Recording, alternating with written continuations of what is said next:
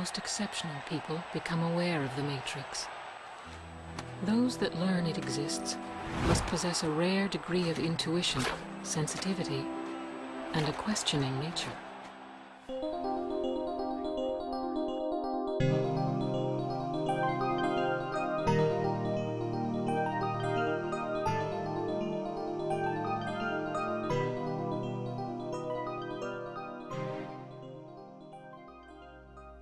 Alright, ladies and gentlemen, welcome to our third episode of Grumpy Octopus Presents Wachowski Watch. Hello. Hello, this is Vicky. This is Camden. Yay! And today we are talking about the Animatrix, which are 9 short animated films that deal with the world of the Matrix. There's some that take place before, during, in between. Yes, the Animatrix came out shortly before The Matrix Reloaded did, and was designed to be seen with it, essentially, although a lot of people did not see it or know it existed, I think.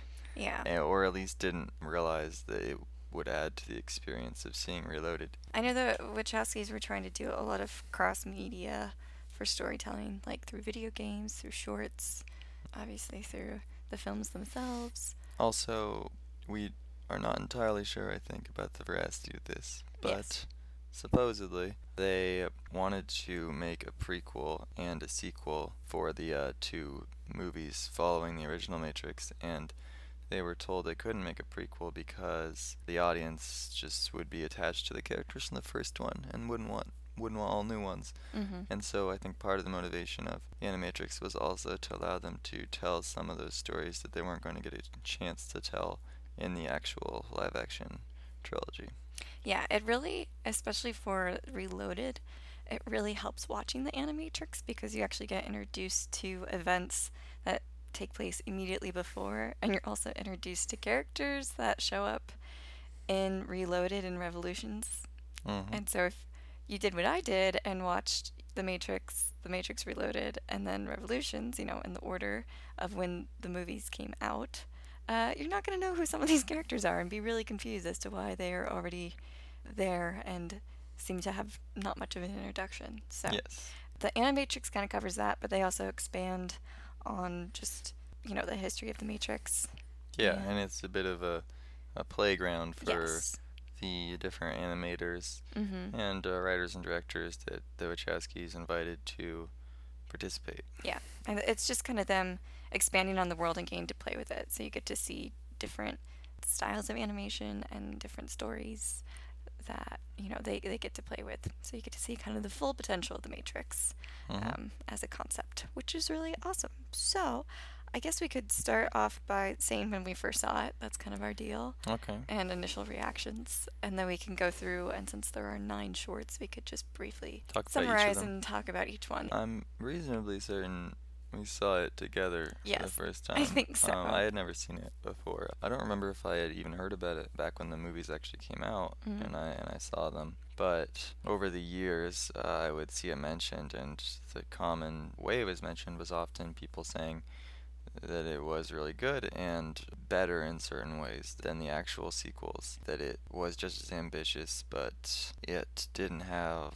some of the flaws that are usually attributed to the sequels. So I was always intrigued to watch it, but I never got around to it. And also, I just really had never seen much anime or anything like that, so I wasn't sure if the style would be for me or not. But I like it now, so, I don't know if you had heard about it before. I had heard about it before. I remember seeing kind of the cover of it and being confused because I'm like, that's not the Matrix. There's too many letters in front of it for it to be the Matrix. But they had, I think on one cover, it's the shot of the main character from the final flight of the Osiris.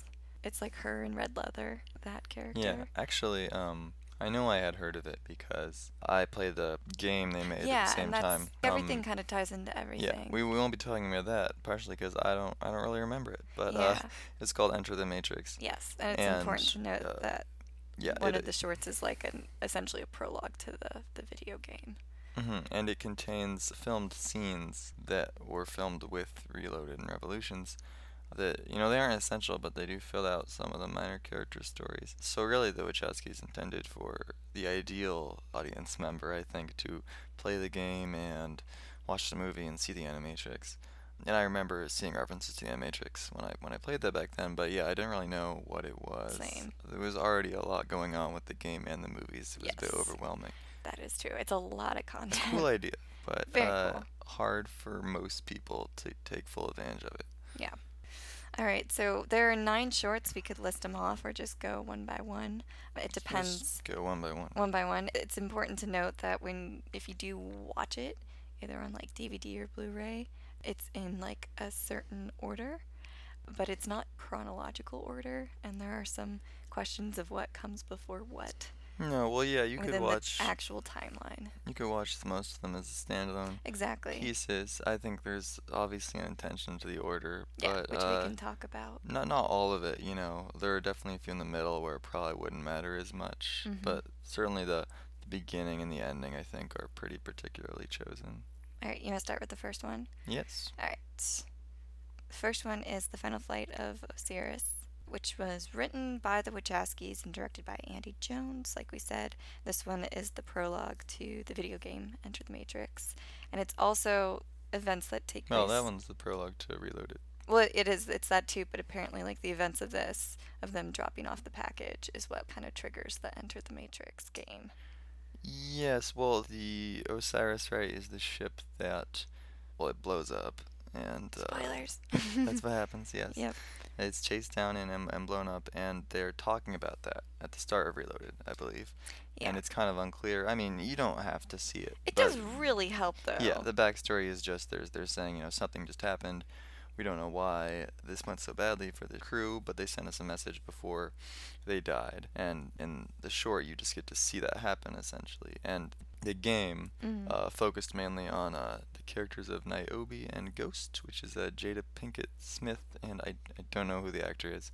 But they are in Reloaded and Revolutions, but mainly on the sidelines, and you're essentially just seeing them go on whatever mission they've been ordered to in the movie too. So it's all stuff you're told about essentially in the movie, but these are just instances where you get to see it happen. Yeah. So yeah, it is a prequel to that too. It's all sort of about the opening scene of Reloaded, which does make a lot more sense when If you you've seen know this what's stuff. going on, Yes. because all these captains are meeting, and you actually know why they're doing it if you've Yeah. seen the Animatrix. This one is. I don't know how much we want to talk about the animation, but this one by far, to me, looks like the most realistic Yeah, well, this is cutscene for a video game CGI ever. one. Yeah. Most of them are traditional. This one looks by hand-drawn. far the most realistic. Do you want to talk about what happens in it? Yeah. Go for it. Well, it starts with the man and the woman who's the captain, I think, and like probably the second in command of the ship. Yeah. And they're just in the Matrix training program doing a little sexy simulation. Yeah, I wrote down weird dojo foreplay, cyber Yeah, sex. sort Question of, mark? Wachowski's indulging a little bit of anime tropes, I think, which is a pretty common thing in the Animatrix in general, having some fun with it. Then there's an alert. They're brought back into the ship in the real world because the machines are coming. They are chased down, essentially, and I believe the ship sort of flies To out of the tunnels. Yeah, flies into the surface of the real world. And before they essentially blow up the ship to destroy all Sentinels. the sentinels that are gathered around, they send a message because I just remembered what the point is. Because they see Yeah. they see all the sentinels digging down above Zion. Yes. So they send the message to the other ships. They send a message in the Matrix to be picked up that says, you all better watch out because Zion's about to get broken into. Yep. And that's how Reloaded starts. It's actually kind of hard to notice sometimes, but that movie takes place in a very short time frame, Yes. as does Revolutions, because they've essentially just gotten the message that says the machines are going to break in like a few days or like 24 hours, Yeah, essentially. it's a very quick Yeah. timeline. I don't know if this is true or not, but between The Matrix and The Matrix Reloaded, and obviously the events that we're talking about prior, there's apparently only like 6 months span between those. So you get a 6 month span between the first movie and the sequels, and then between the two sequels and stuff that relates in the Animatrix, it's like a very quick turnaround. It's like probably less than a week. Well, that's pretty reasonable, I Yeah, think. I mean, makes sense. when they go to Zion in Reloaded, it's not the first time Neo's been there, is it? No. But it's definitely seems like he hasn't been there very much. Yeah, he's still not used to it. He talks to some people that he doesn't seem to have ever interacted before. It's Yeah. not like he's comfortable there really. It definitely makes sense that there isn't a big gap between Yeah. the first and the second. My big question is, and I feel really stupid for asking this, is for this particular short, when the ship surfaces and they see the machines are digging and 4 kilometers down is like Zion, and they're Yeah. like, oh crap. I was curious as to why they have to specifically enter the Matrix to send the message. I wasn't sure what their broadcasting systems are, and I think it's just just on a logical level, I wasn't quite sure. I mean, like from a visual standpoint, it's really cool to see her do these really graceful acrobatic moves through, a power plant lines, dropping down with a nice ripple effect, which is a nice kind of visual shorthand of what you're going to see for Reloaded. And, her dropping off the message, you're like, wow, this looks really cool. It's nice to see in an animated style. It kind of exaggerates everything in the world, and that's visually very stunning. But on a logical level, I was like, why do they have to go into the Matrix to deliver the message? Well, I think from what we can see in all three movies, the ships only really seem to communicate with each other when they're very close by. Okay. Like with these short-term radios or something. Mm-hmm. And I don't think, they have any sort of real long-distance messaging system. And even if they did, since they're like on the surface, they're probably They could cut get off from hacked, I anything like guess. that. Yeah, I guess that Yeah. makes sense. And I I was just think- like, what? Yeah, the implication is I think that they have a lot of backup plans set up for this sort of thing where, they have people looking out for certain locations in the Matrix where they can pick up messages and things like that. So I think that's just the reason is they use the Matrix to communicate because it is in some ways Safer? safer and faster than trying to do it in the real world, even though it obviously comes with its own dangers. Yeah, I also enjoyed with this one, it's a nice shorthand for kind of a re-entry into the series. They show you the kind of tragic visual of dying in the Matrix because you died on board your ship in the real world, which harkens back to the Matrix movie, with the Cypher and everybody. But then it also instantly hooks you and grabs you into like, hey, look, the world is expanding. Let's set you up for the sequels by showing you, like, here's tunneling systems that they mention are not fully mapped out. And then literally here's the surface, which you're going to see again in the sequels.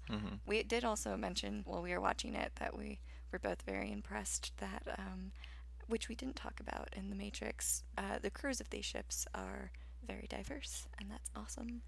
Yeah, just in general, there's a lot of diversity in the cast, and it's sort of done almost without any attention drawn to it, I think, either. Which isn't that hard to do, especially in Reloaded when you have all these ships with all these crews. But it's still a nice thing that they actually paid attention to. Oh, I think it's worth mentioning, I guess, that this is obviously the first one in the Animatrix for a reason. In a way, I think it could be like the last one too. It that is would work. technically if we're going chronologically, it should be the last story Yes. told if you were going to watch The Matrix, the Animatrix, and then Reloaded and Revolutions, because it literally hooks right up into You Reloaded. could see if they wanted people to watch the Animatrix a little bit before the Matrix, Yeah. that would be the ending, and it would really hook you and make you think like, well, I gotta see Reloaded now. But I think obviously they put it in the beginning we'll do the same thing to hook you into the Animatrix itself, since it's gonna get weirder and a bit less related to the story Yes. later, just to See. start off with a bang and go like, okay, we're introducing you to the world of animation that you are going to be in, but it's still heavily tied to the stuff you've seen previously. So I think it makes sense to start with that one. Yeah, it's good. It's very tragic and heroic, and I enjoyed it. Yeah, it's a good one. And it's by far one of the more straightforward ones, and it's going to get a lot weirder from here on out, because the next short we have coming up is the Second Renaissance Part 1. It was directed by I'm not going to be able to pronounce all these names right just in advance, and I apologize. No offense. It's directed by Mihiro Maeda, I believe. All right. And they based it off of some stories that the Wachowskis wrote called Bits and Pieces of Info, just to help with, I think, the background of the Matrix when they were getting prepped for the movies. So yeah, I'm assuming essentially the Wachowskis Wrote a history. set up Yeah. the history, and then they said, you can focus on which parts you think would be most dramatic for Yes. the story, probably something like that. Yeah. It obviously all comes from them, Yes. I think, because they're not gonna let anyone else create the lore of the No. entire story. Yeah, it should be Yeah. noted that like the Wachowskis thought long and hard and planned this entire world well before they set about writing the first script for the Matrix. So they do everything as their history, but as to whether or not they specifically wrote each of the shorts is, not always the Yeah. case, but it is And for this one as I well. assume that the part 2 of Second Renaissance is basically the same Yeah. people, and it's essentially just one long short, but it's been split. It's split at a dramatic point, which Into is two. good. Yeah. But you could cut out the second title screen, and it would essentially just be one long short. Has the same style all the way through, etc. I mean, both Second Renaissance Part 1 and Part 2, it's the same people. Mhm. Same director, based off of the same stuff that was information that was given to them by the Wachowskis. Yeah, and since So- this is the backstory, you're essentially getting all of the directly plot relevant information right off the bat, and then all of the weirder shorts are later. Yep. So that's interesting too, but I think you could still consider that to be drawing the viewer in, Yes. considering that Second Renaissance is in a style that is much more like the art of most of the others. Mm-hmm. So It's more classic. yeah, It's the not first CGI. the first short is sort of abnormal in the context of the rest of them, but this is more like this is what we're going to be doing from now on, mostly. Yes. There's lots to say about it. There's so much. So, I mean, you could honestly just do a whole episode on these two shorts themselves, just because they have a lot of background. So yeah, for part 1, it starts with a very trippy, I don't know, Zion archives. And you have clicked on a file, and it's telling you the background story of man and the machines and the war that they waged. And it's essentially the origin story of how we got the machines to create the Matrix. So for the first part, they're talking about how man essentially created AI and have them working for them in the labor force. And since humans don't really have to work in the labor force anymore, they kind of get a little bit lazy and corrupt. So what ends up happening, it's kind of like a Frankenstein Prometheus story of man is the architect of the AI. There's a huge issue because the AI is kind of getting abused, and this comes to fruition with one particular humanoid machine, which is called B166ER, which, if you write it down, looks like the word bigger, which I believe is a reference to Thomas Bigger, which is something you guys can look into. Is he a philosopher? No, he's a character in a story that I cannot think of off the top of my head right now. But it essentially deals with a guy who it deals with racism essentially, and him being on trial for murder and like the events that led up to that. I believe. Well, that sounds like some actually subtle messaging Yes. from the Wachowskis Again, but you guys can definitely look into that background of that, and the naming of the characters is really interesting, but I don't think we have enough time to cover all of that. But it's just a fun note that they do slip in all these references, even in their animated shorts. So anyway, what happened with this particular machine is he killed his owner, and now he's on trial because there's this whole issue, kind of like the Dred Scott trial, of does he have rights as a human? Or, on the flip side, does he not have rights as a human, and do humans want to implement the right to destroy their property? So is he property, or is he human? And long story short, they make a case against him, he loses the case, and they destroy him, and then that kind of triggers a bunch of riots of machines and humans together. There's the Million Machine March. There's a shit ton of violence. It's very disturbing to watch. These shorts are definitely not for younger viewers. I remember being particularly disturbed while a crowd goes crazy and they tear apart a female AI robot. Not fun to look at. But anywho, there's a bunch of protests. There's mass graves. They kind of call for a eradication of AI machines, and some of them manage to escape. They flee and create their own city called 01, which is somewhere in Saudi Arabia, I believe. And they start creating, their own artificial intelligence. So instead of humans making machines, it's machines making machines, and it's getting implemented and sent out to all of the world economies, and it's doing really, really well. And as a result, the economies of the other countries are kind of dipping. They essentially decide to put economic sanctions on 01. 01 tries to make a case to enter the UN, and they get denied brutally. That's the first part, right? That's the how first the first part ends. First part ends with the AI machines coming to the UN, offering a literal apple, which is, beautiful imagery of knowledge and all that fun stuff, and then them getting taken away and denied. And then it's saying, this won't be the last time that the machines are on the UN floor. And that's how part 1 ends. It's a lot of very disturbing visuals of violence, and it deals, with xenophobia, racism, and then the huge grand concept of what it means to be human, and all that fun philosophical stuff. Yeah. I'd say that the second part is pretty straightforward, isn't it? Yeah. It's pretty much just the actual war. the machine's not taking that no for an answer and rising up, and Yep. they win.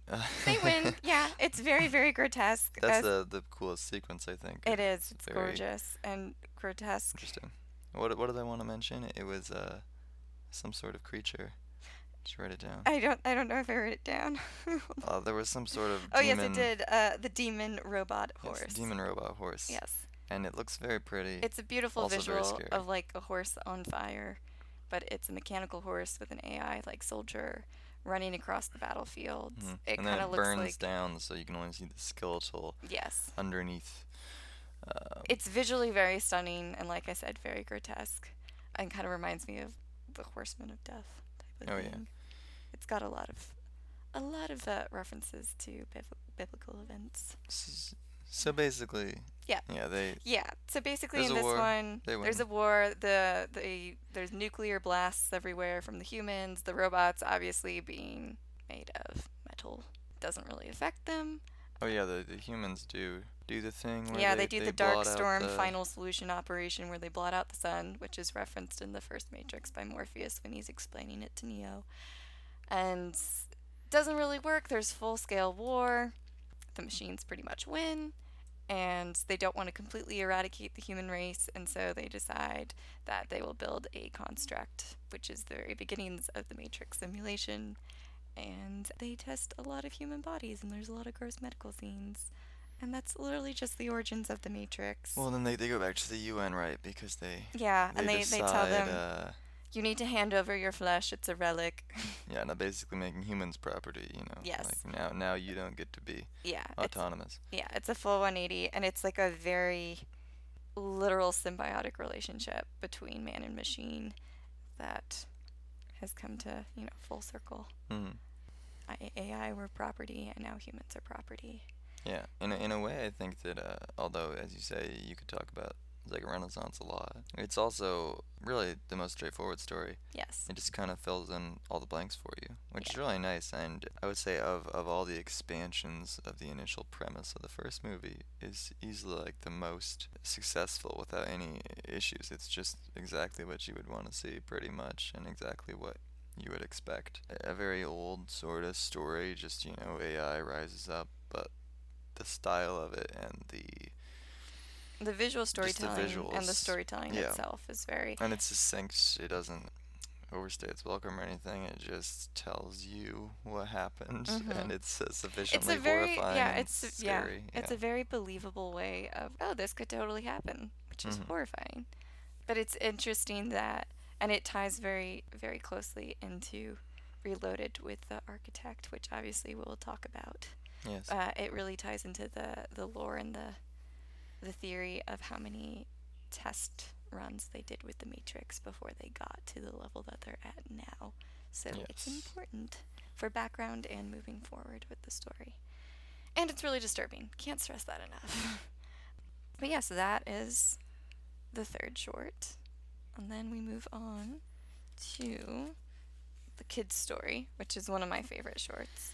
And also really helps if you see before you watch Reloaded, because Yeah. you're literally introduced to a character and then he's already established in Reloaded and you're like, am I supposed to know who this is? The most helpful short, I think. I mean, Yes. obviously, like the final fight of the Cyrus is more important, For plot. but you don't really need to see it. Whereas, I mean, I remember watching Reloaded and being like, I don't know who this I kid don't know is. who the kid is. I mean, I didn't really care. I've never understood why. It just It's a threw me big off. deal. It is not. It just kind of throws you off because you don't get a like full-on proper introduction. Because Yeah. obviously you get introduced to new characters. I will say that the continuous message of their conversations in Reloaded is him saying, like, Neo, you're so great, you saved my Neo, you life. saved And me. Neo saying, I didn't save you, you saved yourself. And it's kind of unclear if this is like a nice metaphor or something. But, when you see this short, you realize, oh, he's actually just saying Yeah. the truth. Like, Yeah. he didn't really save him. So it is nice to get clarification on that. But aside from that, I would say it basically is fine without it. That is pretty helpful, though, especially as the kid becomes much more prominent in Revolutions. Yeah. And so it's just kind of nice to actually know what his story is when you're watching that stuff. Yeah. And it's a cool one because it's also an expansion on people getting out of the Matrix. Hmm. And it does tell you kind of what's happening in those 6 months between the first movie and the second movie. You're So like, Neo's going around helping people. I guess we should run that down since we're talking about it. Yes, This is a so very simple essentially story. it's also the stories by the Wachowskis. It's directed by, oh gosh, again, apologies for the pronunciation. I believe it's Shinichiro Watanabe. Oh, yeah, well, it's the He's the guy who does creator of Cowboy Bebop. Shinichiro Watanabe? I'm not sure. Sounds about right. Yes.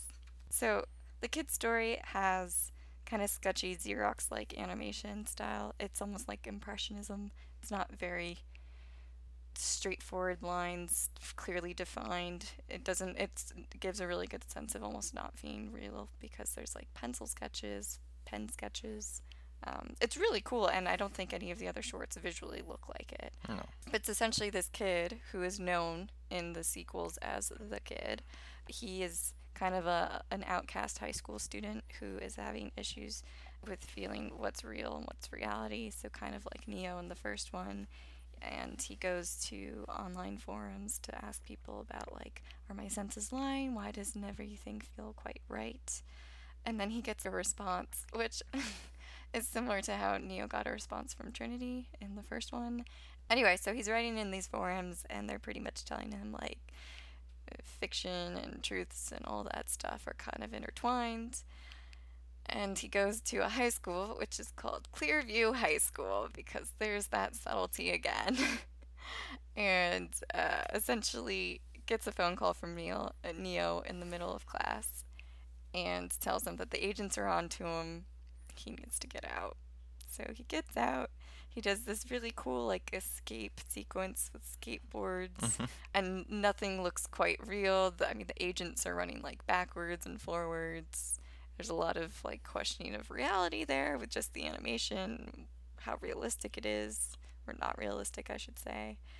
You also noted that the music sounds like Prince of Persia music during the escape. Some Middle Eastern music for Yes, the kid. it's very interesting. Anyway, and so essentially he escapes. He climbs up to the top of the roof. The agents are up at the top. They're about to catch him. He kind of reiterates that he believes in Neo, and he falls off the building. People go to his funeral, and they have some very on-the-nose dialogue of like, this was an unbalanced kid who didn't feel right in the world, and didn't had a hard time with reality. Well, now he's in a different world entirely. His name on the tombstone is Michael Karl Popper, and I believe that is a reference to a philosopher. Philosopher? A philosophizer. Philosophizer. Yeah. That is Well, he's me- the kid. he's His the name kid. doesn't matter. Yes, but it's just fun because he wakes up and Neo and Trinity are there, and they're both stunned. They're like, he's self-actualized and got himself out of the Matrix. That's very rare. So it's just fun because it expands on the idea of there's multiple ways of actually getting unplugged from the Matrix. Hmm. You don't always necessarily have to take the red pill or the blue pill to get out. And so that kind of helps give background on his character. It's kind of unclear what the pills do.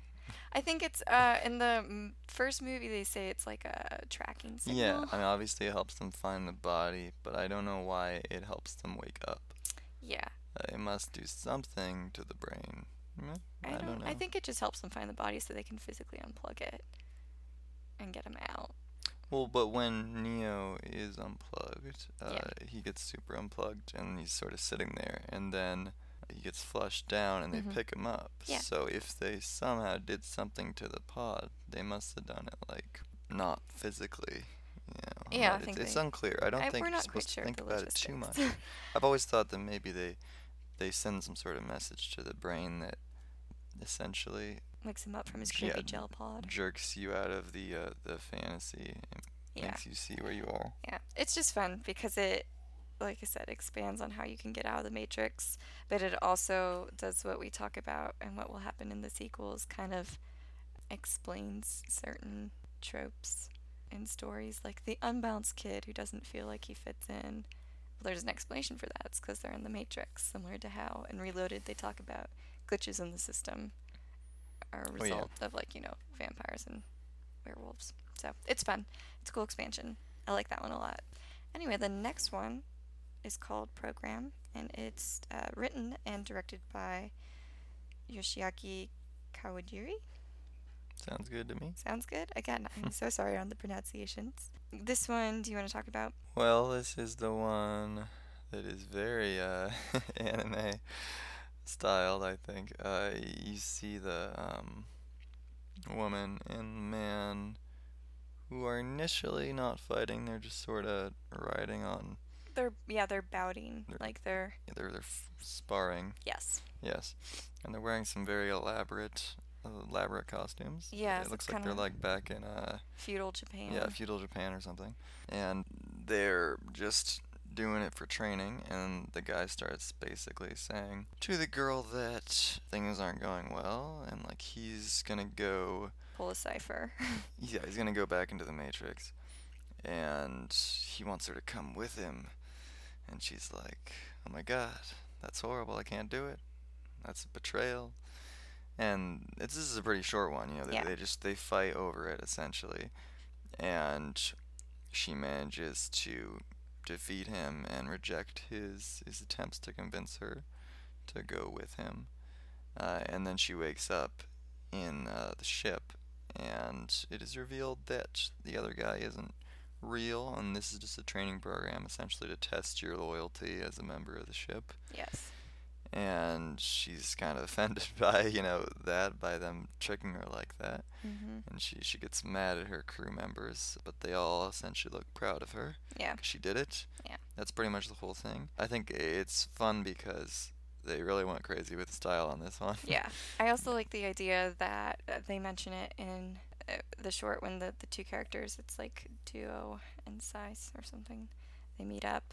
And he's like, oh, I see you're in your favorite virtual simulation. So it's, again, another fun expansion in the Matrix where there are training programs and people can have favorites. Yeah, And they really ran wild with They did. the training program idea, I think. Yeah. In the Animatrix, which kind of helps. In the Matrix, you just see like, oh, you learn martial arts and In the dojo. you learn how to jump over stuff. Yeah. I guess you learn how to conceive of the Matrix as not entirely real.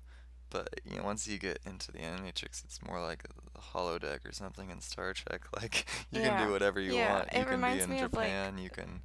It reminds me a bit of just all those other virtual reality stories like Ready Player One and just picking your favorite spots. And also a little bit like Westworld where you can just kind of go to different worlds that you want to go to.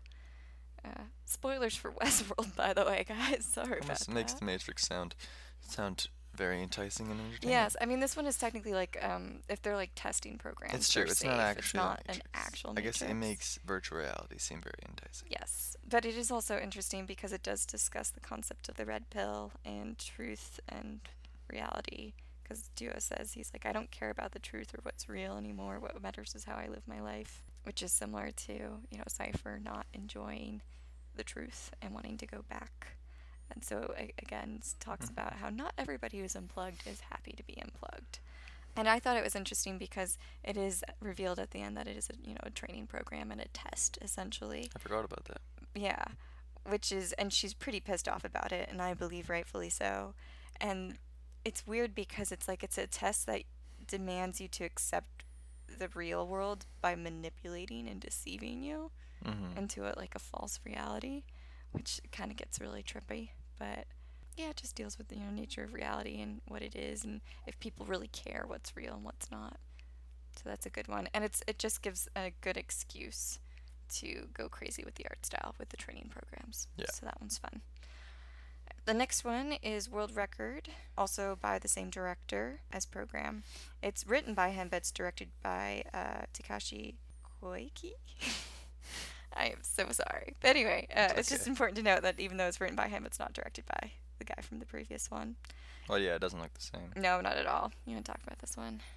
Well, this one basically looks pretty traditional, like hand-drawn anime styling. It's not that weird pencil pen scratching of Kid Story or anything, which I bring up mainly because I think this one has a lot in common with Kid Story. I would say I always notice that the characters are very exaggerated in this one, in the art style. That's the thing I noticed the most. I mean, the main characters' hands are so obsessively detailed and that sort of thing. It's almost kind of grotesque occasionally, like with the close-ups they do of these guys. Yeah. But it's very noticeable. But yeah, this is about a runner that was at the start of it. He has. It's pretty much. He's gotten injured. Yeah, what happened is he is a sprinter competing in some sort of world event competition, and he's broken the world record. And he's ran like 8.99, which is insane. And people are saying, oh, he was doping. They have to strip him of his medal. And so now he's like, I'm going to come back and race and prove that I wasn't doping and kind of get my reputation back. So it's him racing, but it's intercut. It's kind of non-linear. Flashbacks of what's happened prior to that. So, his dad supports him. There's a young reporter that supports him. His trainer's very comically freaking out on being like, your muscles will explode. Yeah, people, they don't think he can do it. They think it's too much. Right. Does do it, but in the process of doing it, he exerts so much willpower that he temporarily breaks himself out of the simulation. He can see the numbers of the code of the Matrix. He is coming to life. He wakes up in his pod very briefly. Yes, it's terrifying. And they basically sedate him back in, it seems like it, and they're very, very worried about what's happening. It's like agents are keeping tabs on him the whole time. Like, they know that he's so good. This is going to happen, maybe. I love the idea of, really expanding on the idea of what can happen in the Matrix. I just love the idea of agents just hanging around at Olympic sporting events being like, ho, hope they don't break too many records. We have to keep an eye on their pods. They might break reality itself. Exactly. Which is fun because the guy, when he's talking to a young reporter in the flashback of hey, you ran under 9 seconds. How does it feel? And he says it's like you're released from the world totally free. And it's fun because the whole story is framed almost kind of like a Zion Archive, where they're talking about examples of people who become aware of the Matrix. They start by saying these people are very rare and exceptional people for having intuition, sensitivity, and questioning nature. But there are some people where it's just a completely different alternative, where they just run really fast. And then the end, right? Essentially, he's rather injured from. Yeah, he did sort of break his muscle. Yeah, it's really grotesque. But he can still sort of see and understand, and the agents are sort of trying to stop him still. Yeah, It's left ambiguously, though. He's standing up even though he shouldn't be able to. He's seeing out of the Matrix again, and they're trying to stop him. And he says the word free. Yeah, he says free. I think you're sort of left with the idea that they leave him be. Yeah. Because he can't really do anything, but he is free in his mind in a way. Yes. If not completely so. Yeah. And so obviously that's very similar to the idea of Kid's Story, that you can just use your own will to get out. Think yourself out of the Matrix almost. Whether on purpose or by accident. Which is cool. I'm looking at my notes. In terms of animation, It reminded me so much of the Space Jam animation where Michael Jordan is making a deal with the aliens for a basketball game, and they're like, all right, but if you lose, this is what's gonna happen. And it cuts to like an animation sequence of like Michael Jordan with these aliens playing like basketball all day long and signing I autographs do all day remember long. that. Do you remember that? That's what the Lots of animation style reminds me of. lots Just of like shadows and shadows and muted like base colors. yeah. I was just like, oh my god, that's like what it is. But the animation also does lend itself to, like you said, exaggerated body shapes. I mean that's good for the sprinting Yeah, animations. but It's kind of gross. it's gross, but it's interesting because like with the movement, it reminds you of a machine. At least to me, it's Hmm. like they're just pumping away with an intense amount of energy and perfect form, and then it just kind of falls apart and bursts, and it's very disturbing. Hmm. But that's a good one as well. And fun fact, he does break his record of 8.99, gets down to 8.72. So Much hey, better. so much better. Take that, Usain Bolt. That's insane. So What's anyway, next? the next one is Beyond, which I like is your favorite. It is. It's not written by the Wachowskis, another one not written by them. It is written and directed by Koichi Morimoto. Sounded good to me. Thank you. Still not quite sure on that first name, but we'll go with it. Do you wanna take Yeah. this one away since it is one of your favorites?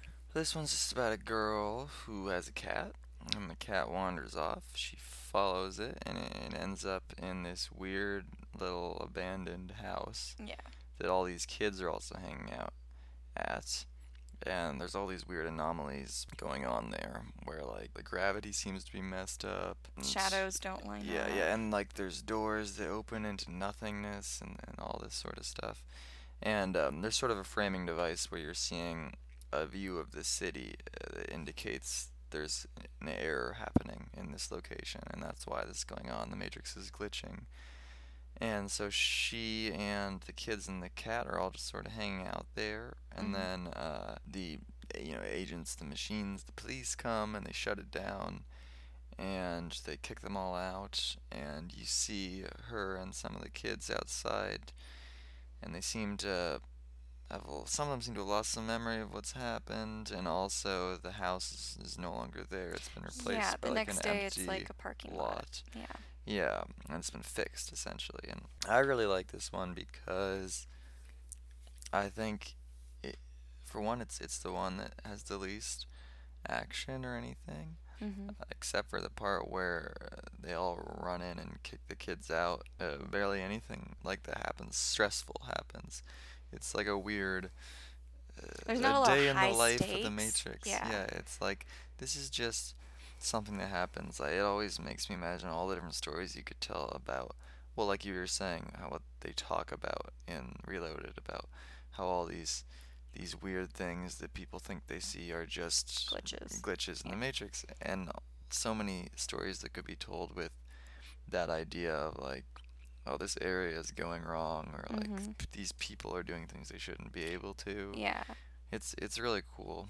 Yeah, it also, like I said, with glitches, I mean, for this particular case, it's kind of an explanation for haunted houses. And it also, to not as much of an extent, like animals that get freaked out by passing cars, Hmm. because it's actually agents coming to fix a glitch in the Matrix. Yeah, it's cool, and the art style is pleasant, and it's just sort of peaceful Mm-hmm. compared to all the others in a very odd way. It kind of reminds me of Miyazaki with just the tone. Yeah, it does a little bit. There's I the mean, like the kids or childlike characters. There's a sense of wonder and joy up against kind of the harsh reality. it's the one that feels the most like you're just seeing, Slice of life. yeah, the humanity of the people that are in the Matrix, Mhm. and the weird way it could almost be a pleasant, fun place on occasion, Yes. as you before you are violently kicked out. But even so, they don't kill them. No. They just move them out of the way So- and fix the problem. Yeah. So it's oddly nice despite that part, considering the darkness of a lot of the other shorts. Mhm. It's just sort of a standard standard issue thing that has to be dealt with and they don't want anyone to make a fuss about it. Yeah. There's a great sense of Big Brother monitoring at the beginning. There's a sense of routine with like the street sign always going off and people kind of living their lives like machines and them always constantly tracking for any sense of anomaly and then honing in on it and picking it up.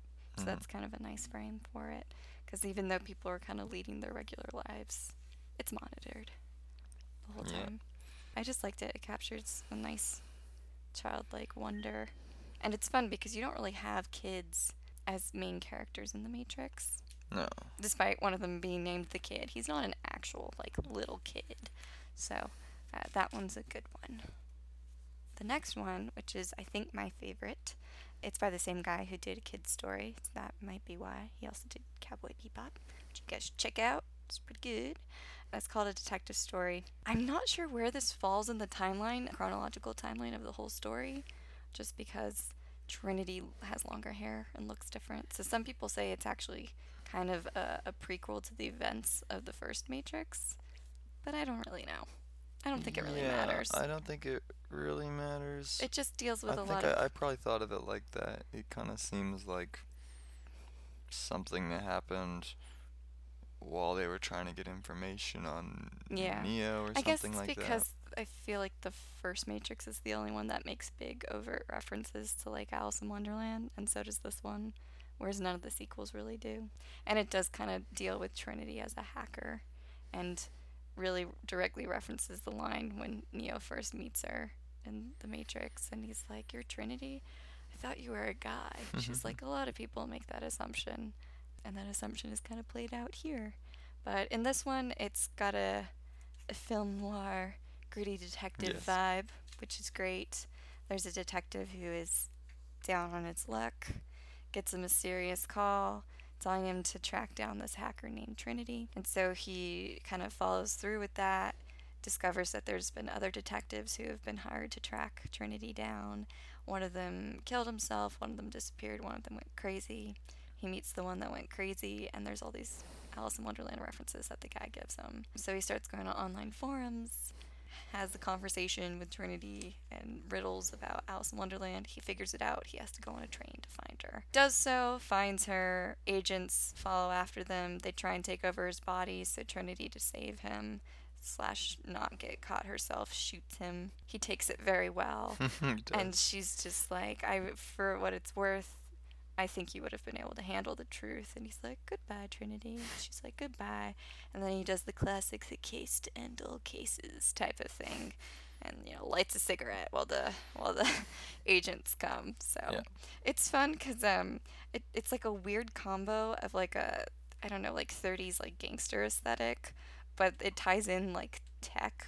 So when he's, tracking down Trinity, obviously hackers and these forums and the computer and stuff that he's using is futuristic, or at least not from the 30s. So it's kind of a fun combo of the two, and it's fun to see Trinity thrown into like a noir type situation, still dressed in all of her leather.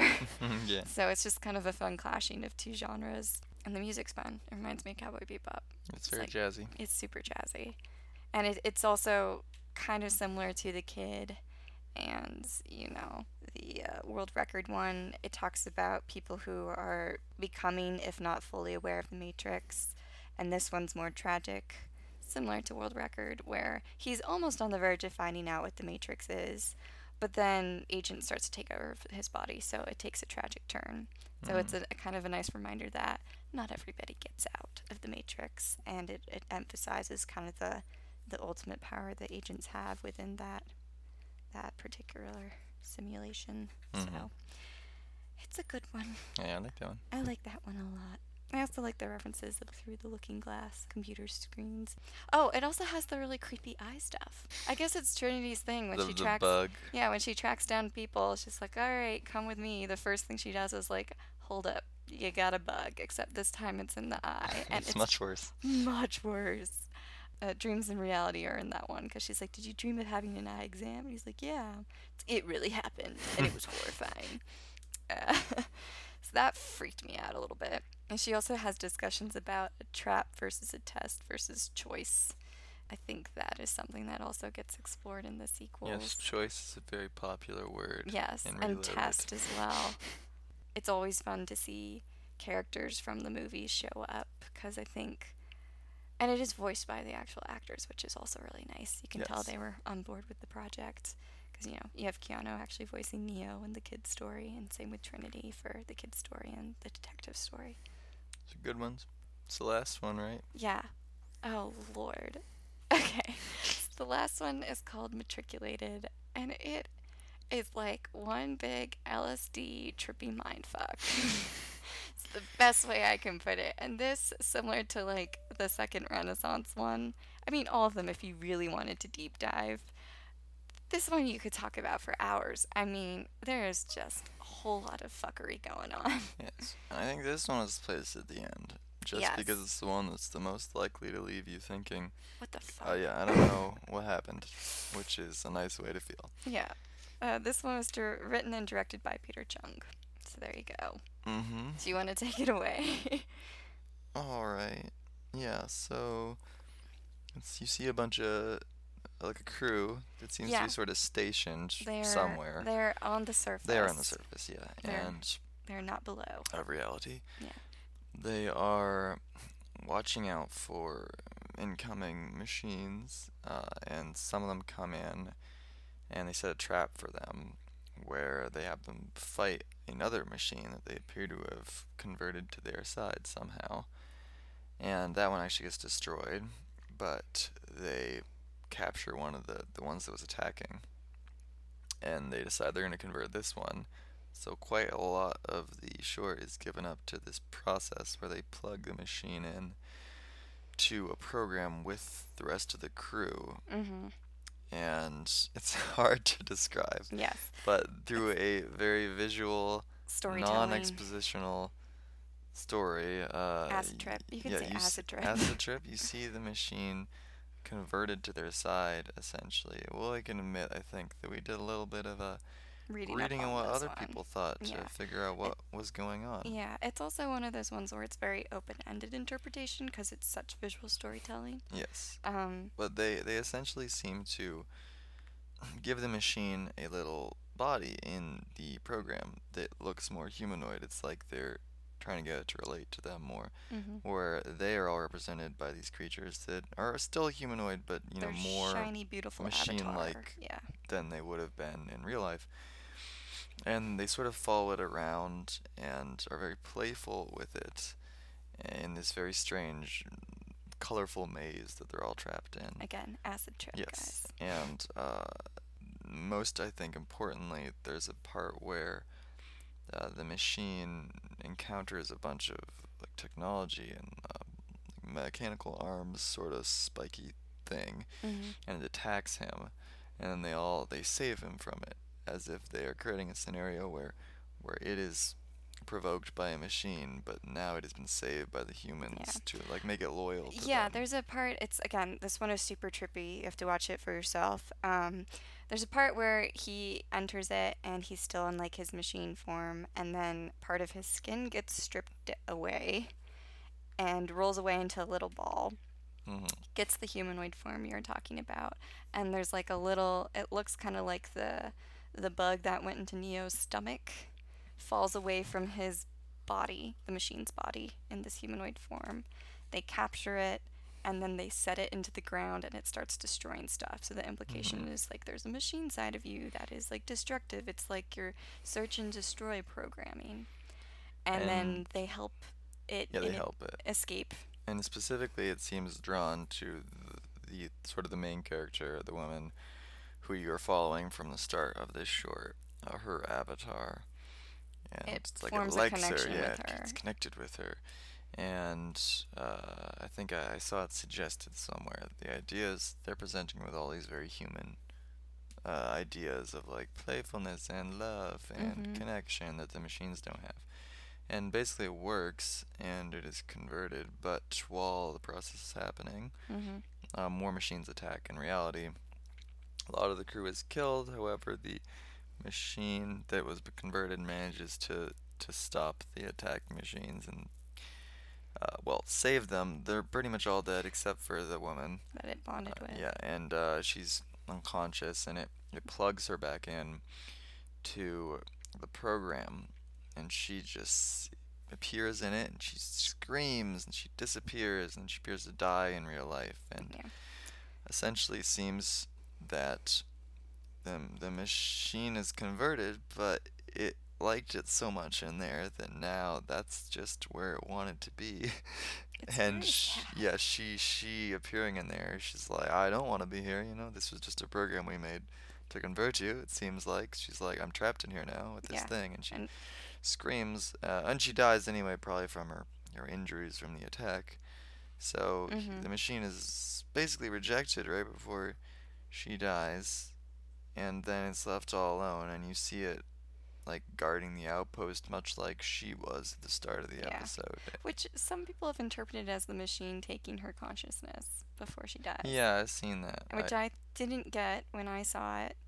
I think it's more tragic and more poignant for it to be left alone after this conversion. It with could no, be. I don't really see any like textual evidence. Yeah. Like it's not like there's anything to contradict it, but I Yeah. don't know why. It's just an interpretation thing, but I'm saying on like a storytelling level, I think it's more impactful if it's left alone after Yeah. this conversion. I think it's alone. It's like Yeah. it understands humans now, but now It there went aren't any from red humans to left. green, which is a Yes. sign of conversion. It did. Yeah, but this one And is interesting. I think I said it, I thought of it more as kind of like a flip of the coin for the potential between machines and humans in simulations. yeah. It's like an inverse of Cypher, of people in the real world wanting to go back into the Matrix. Because the machines, the actual machines, not agents who are in like programs, are in the real world, and then they go in a simulation to get reprogrammed. Yeah. So They're has trying to a- make it human, but Yeah. they can't do it with human tools. They have Right. to do it by tricking it essentially with a program. And I think there's so much going on Yes. that there are many interpretations that could be had. I feel like ours is pretty solid. And I think in a way this one is more about the visuals of it. This is more just about how it makes you feel and looks. It ends, whatever your interpretation, it's definitely sad. You're Mm. left feeling, They kill a kind of- monkey. yes, the monkey does There's that randomly too. a monkey in here that also in the Matrix because he can plug in. It's weird. Yeah, not well, quite sure that's about just that some one. anime stuff. Yeah. I don't know, being shoved in there as well. Yeah, I like. I was gonna say that visually it's very stunning, but similar to the second Renaissance ones, it deals a lot with questioning kind of the ethics behind the Matrix Yeah. and some of the conversions, because the lead lady is talking to the main engineer scientist guy who, once they've knocked out this machine for conversion, they're talking about like the ethics of the conversion, because his whole point is we're on the surface, we're trying to non-violently convert these machines so they can see our point of view, so we can kind of start working together, as opposed to like forcefully Reprogramming. reprogramming them. Yeah. Yeah. So our humans in this one definitely seem to be trying Yes. to be more ethical. And having an alternative to just killing off machines and Yeah. trying to survive below the surface. Which definitely ties into the rest of the story in general, Yeah. because that's It's talking part about of the theme is that just having a war between them can't really fix it all. Yeah, it's there not has to be sustainable. a There third has- option. it's not sustainable. There has to be kind of a symbiotic relationship, but not as symbiotic as it currently is. Yes. Like living together, but not physically take over an energy source that is a body. Mhm. Living in harmony together, I guess, is a better word for it. But it does deal with a lot of discussions about dreaming and reality, and dreaming lets your mind know that it's reality, and it's, yeah, we're trying to convert it, but under a simulation that we designed, so is that really a true conversion? So it's just a lot of ethical discussion about that. Their intentions are good, but the way they're going about it, they debate whether or not that is actually right. Yeah. Either way, it ends tragically. All of them die Yes, except for it the is. machine. In general, The that machine is is by himself. sort of anticlimactic. You just see him alone. Mhm. Now it's the credits. The whole thing is over. All the Yes. shorts are done. And then the credits roll, and it's all just snippets of dialogue Yeah, it's kind and of cool. screams from all the shorts you've just Strange seen. remix of the whole Animatrix. Yes. There's a lot going on with these shorts. Mm-hmm. Like I said before with the Matrix episode, there's a lot in there that we can't cover or haven't covered, and there are a ton of resources online if you want to dive deeper into it. Yeah, it's But- just cool to see many different perspectives Yes. tackling same idea. I think a large part of the appeal for the Wachowskis was that they're obviously heavily inspired by anime and probably some of these specific people Yes. to make the Matrix in the first place. Yeah. So it's like giving back in a way to let some of these people make their own mark on the universe. Mm-hmm. Wachowskis have created, which is cool, Mhm. and also just full circle in a way. So it's really unsurprising that they did this, I think, in Mhm. the first place, and almost just surprising that they haven't done any animation since. Yeah. Well, I mean, they wrote, I think, like maybe 4 of them, or people at least got ideas from 4 of them.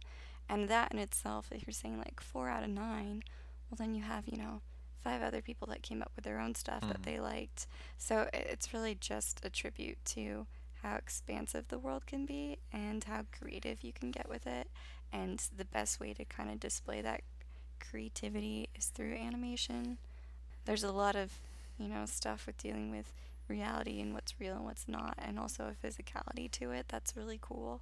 Things can be exaggerated more, and it's fun to see people kind of take that and run with it. Yeah. And like you said, it's really great that they are very, very interested and really wanted to reach out to these very famous animation houses and animators and have them just kind of take a whack at it and join the world. So it's cool. It's a lot. You're getting a lot of stuff thrown at you with all these shorts. It's a lot to take in. Recommend it to anyone who didn't like the sequels. Yeah. Unless you have a very strong bias against animation. Yes. I would still check it out because like I said, you could go on and on about this for a while, just even in terms of talking about the animation style and what it provides to the storytelling and the differences between them. And then also discussing just the chronology of all the shorts. It's good. It really helps fill out the holes that you feel might be missing when you jump into the sequels. Mm-hmm. So, highly recommended, for sure. Yeah, what's next time? Next time. Next, we will be finally covering The Matrix Reloaded. So, all the references we were making in this one The will Matrix, Locked Yeah. and Loaded, be locked and The Matrix. reloaded. Redemption. Yes, Matrix harder. So we'll be doing that next time, and then following up, of course, with the final Matrix film, and then we will be done with Matrix Worlds and can get into other films and adaptations. So that'll be good. Is Reloaded a pun? Yes, which I wanted to talk about. I but never figured that out before. Really? It took me like a couple of years to make that connection. Like reloading, rebooting. It should have been like Matrix Rebooted. That would have been funny. Something to think get it about for now. next time. You get it? It's good to know. Alright, so we should probably sign off. This is Vicky, This is Camden. and this was the Animatrix. We'll talk to you guys soon. I have to do my little Wachowski. Wachow. You don't have to. But I do. I feel like it's a thing now. Wachow. Goodbye. Goodbye. Loyal listeners.